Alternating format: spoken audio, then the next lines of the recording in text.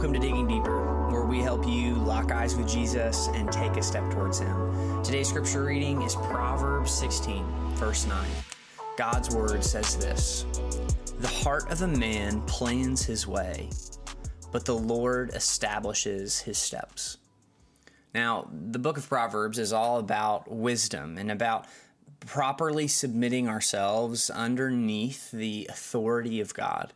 And it says clearly here that a man does make plans, that we plan out what this is going to look like and what that's going to look like, and jobs, careers, and kids, and families, and you fill in the blank, that man rightfully begins to plan.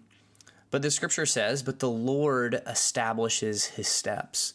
That ultimately, the path that we take and ultimately the steps that are established by the Lord.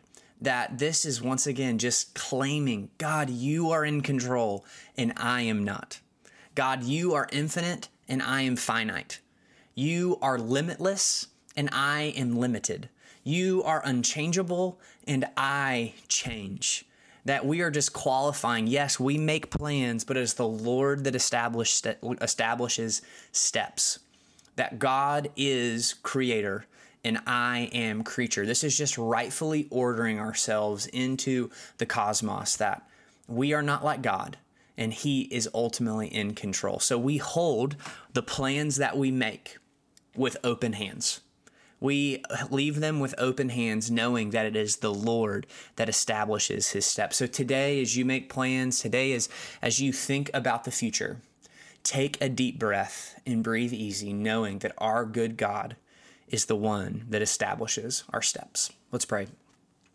Our Father, we thank you for your word, and I pray that by the power of your Spirit, Proverbs 16, verse 9, would change us into the likeness of Christ. Lord, I pray that we would have open-handedness when it comes to our plans and our future, knowing that it is you who establishes our steps, that it is you, God, who is distinctly different than us, God, that you are Lord of all.